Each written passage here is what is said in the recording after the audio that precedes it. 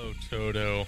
It looks like there is a tornado coming our way, and it's about to take us to a mystical place away from this place that we're currently in, which the place I'm talking about, of course, is Kansas, because that's the title of the podcast episode that I'm doing right now.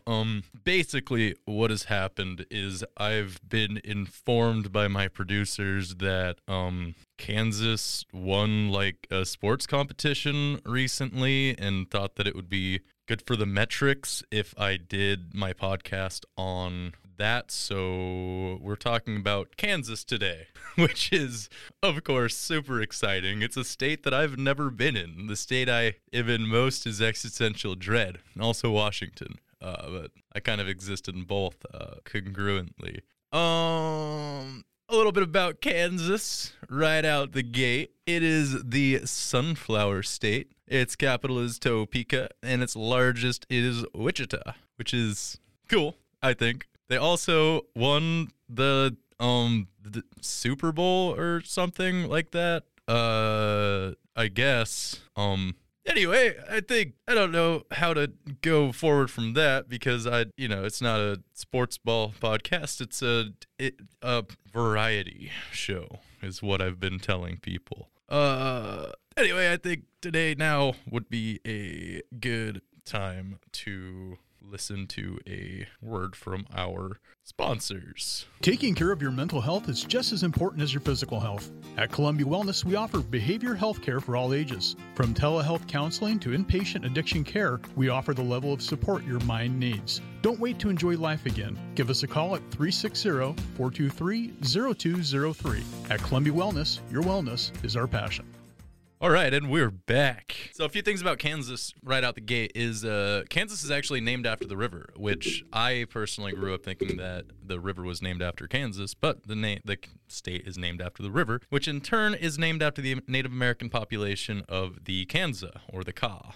They are the people of the South Wind, as far as our translations have occurred. They're also known as the people of the water. And currently, Kansas is at a population of 3 million. That includes a wide variety of people of all backgrounds and also hostile winds. In Ka language, Topeka, the capital, actually stands for good land to grow potatoes. So you got that going for you, Kansas. The Kansa Indians are actually as well a branch of are a Degiha, I think I pronounced that right, branch of the Sioux Indian tribes. Let's talk about that for a little bit because I kind of have to take a more serious note because it was like, white guilt. Most of the land was taken from them during the Louisiana Purchase, which before that was just part of Spanish territory. And then that was about 1804 or 1803 was the Louisiana Purchase. And then from that point, they got riddled with smallpox. And then their population got decimated by a flood. But they do have the first Native American representation as vice president of the United States. Charles Curtis actually was the vice president for Herbert Hoover, and he was half Native American, half white. And he's the one who enacted the Curtis Act of 1898, which the Curtis Act of 1898 is what began assimilation of different nomadic tribes of Native Americans, trying to rally them as just getting everyone to agree and get along. And the last full-blood member of the Kansa people died. His name is William Mikoja. He actually died in 2000, so there is no more. The culture is not extinct, but the actual, I guess, pure bloodline is, which is sad. But if you're interested, you can actually take secondhand language courses in the Ka language online at a certain college in Kansas that I didn't really get the name of. But we're going to bring it back to a little bit more of a happier tone. Some stats for Kansas, right? Because we're talking about the state right now, is they were admitted to the Union in, that can't be right. I wrote 1981, but it's got to be 1881, but I thought it was also 1861. Let me check on that. No, I don't know why why I wrote January 29th, 1981. Kansas was introduced to the Union, or brought into the Union anyhow, January 29th, 1861, not 1981. That would be, let's just say 1981. Let's round up here, guys. The state of Kansas covers 82,278 square miles, and approximately 520 square miles of that is water. Thanks, rivers, because they're a landlocked state by like Oklahoma, Nebraska, and a few others. Tennessee, I think, maybe. I really didn't care too much about learning the geography. Their elevation is 2,000 feet. The highest point is 4,041 feet, a mountain that I forgot to get the name of. And the lowest is 679 feet. Because again, landlocked, they don't have anywhere at sea level, which is fine, I think. Kansas was founded by when the rock band Saratoga and White Clover formed a rock mega group, and their anthems are Home on the Range and Carry On My Wayward Son. All right. More history on this is that 1863 to 1803, it was actually integrated into Spanish Louisiana. And I think it was like Coronado was like the first white dude that rolled in. He was a conquistador, and I didn't really care to learn about that because learning about any sort of conquistadorial history depresses me a little bit. But most of the Louisiana area was purchased in the Louisiana Purchase in 1803 when Tommy Jefferson, the known Francophile, went over there and suckled the toes of Napoleon Bonaparte and said, "Please, please, please, Daddy Napoleon, please give me the land. I want it so bad. What are you doing with the land? We're just going to invade it anyway. Please, please, please, Daddy Napoleon, I'll suck your toes more." That's of course not historically verbatim. I'm filling in some details. Which, may be true, may not be true. Whether or not Tommy Jefferson actually spoke to Napoleon Bonaparte about it, I don't know, because he probably just sent a delegator to suckle his toes in his stead. The rest was acquired during the Mexican-American War as we, further pushed the Spanish and natives southward. 1827, Fort Leavenworth was the first white settlement in Kansas, so that's cool. But with the Kansas-Nebraska Act and separating Nebraska and Kansas territories, Kansas actually started getting flooded with abolitionists and anti-slavery members of the Union, which is cool because, as I've written at the top of this page, slavery is whack. Actually, Missouri and Arkansas sent slavery settlers into the area and, tried getting that as a slavery state, which now we're going to talk about a little bit about John Brown, who, let's see here, here's the chain of events, is Missouri and Arkansas sent slavery settlers down into Lawrence on May 21st, 1856 by Samuel J. Jones, who sucks in general. He was a Douglas County sheriff, and they sacked Lawrence for everything because Lawrence is a town of abolitionists and anti-slavery activists. And there was one death involved, and it was a pro-slaver, and it was an accidental death. So I can only assume, because it didn't give me too many details, that one of the pro-slavers shot one of his pro-slavers' friends. And I'm fine with that, honestly. A lot of people think this started in response to a shooting of Sam Jones for going into one of the towns as well and arresting pro-abolitionist people. And so they shot him for being a racist POS. And then he decided to go into the town with 100 people and just start burning everything down. And then the next day, Charles Sumner, I think he was like the governor of Massachusetts or senator or something, he stood up on a podium and was like, "Listen, guys, slavery is whack. Slavery is not okay.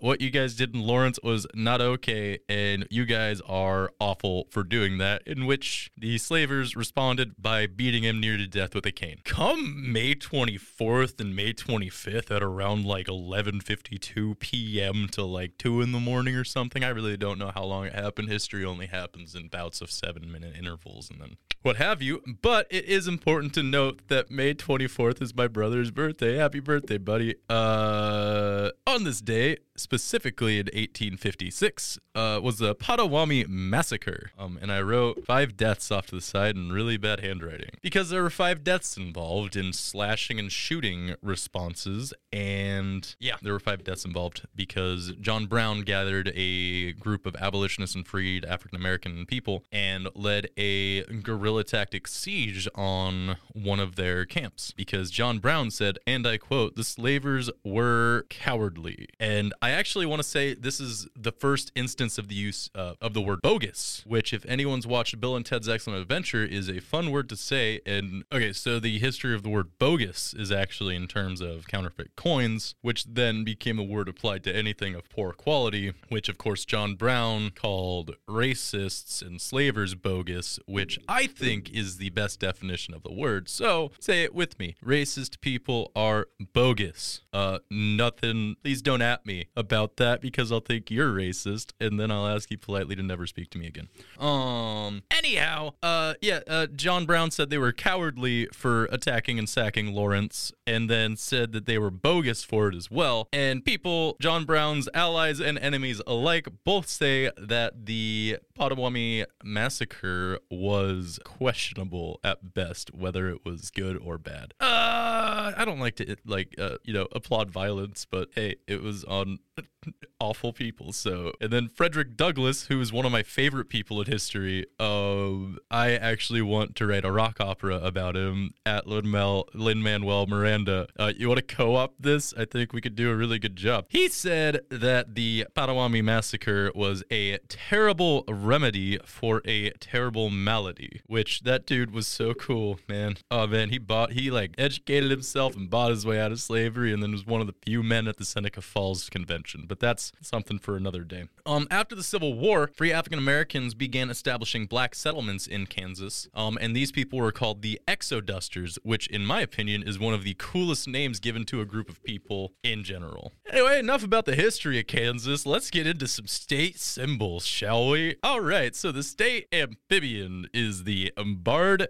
tiger salamander, which is about 6 to 9 inches in length, grayish with yellow stripes, and is nocturnal. It'll eat anything they catch, insects, slugs, and earthworms, and some also grow teeth to cannibalize each other. But that's, it's nature, so it's hard to discuss the morals and ethics of reptiles specifically. The state bird is a western meadowlark, which is 8.5 inches icterid bird, which icterid means New World blackbird, because they're species of blackbirds that only exist in the New World, which is, of course, the Americas. And they feed mostly on bugs, but do also feed on seeds and berries, so any bug lovers out there, you don't have to worry. They're not munching all your bugs that you're trying to eat. They also do seeds and berries, which is more my style. That and, steak. I like steak. The western meadowlark has yellow underparts with a black V on its breast. I also have a black V on my breast, but it's in Sharpie. The state flower is a wild sunflower, which they grow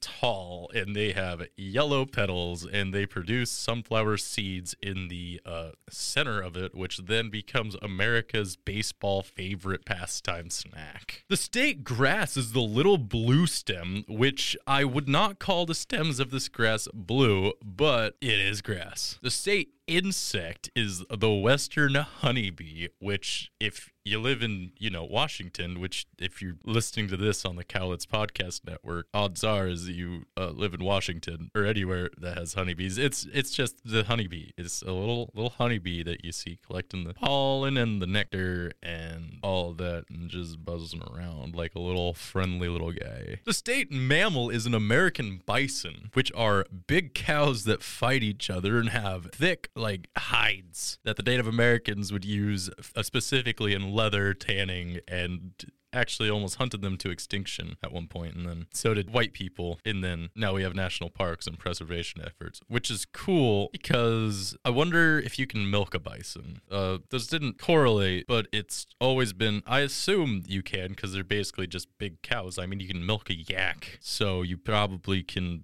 milk a bison. Whether you can get that close to one, you tell me. I'm not about to do that because I follow a rule in nature, and it's stay away from the animals that could kill you really easily. And bisons are up there like hippopotami and bears. It always baffles me when I go to like Yellowstone or something and like people are like getting within feet of a bison. And it's like, if you get gored right here, right now, I'm not going to blame the animal one bit. And this is going up on Reddit on a NSFW tab because, yeah, you want to blur that out. The state reptile is an ornate box turtle, which is about 4 to 6 inches tall and has yellow lines on a gray shell. And the state tree is a cottonwood, Plains cottonwood, and it looks just like the cottonwoods around here. Anyhow, that is all the time we have today, or at least all the information that I studied in the hour and a half before I came to the studio today.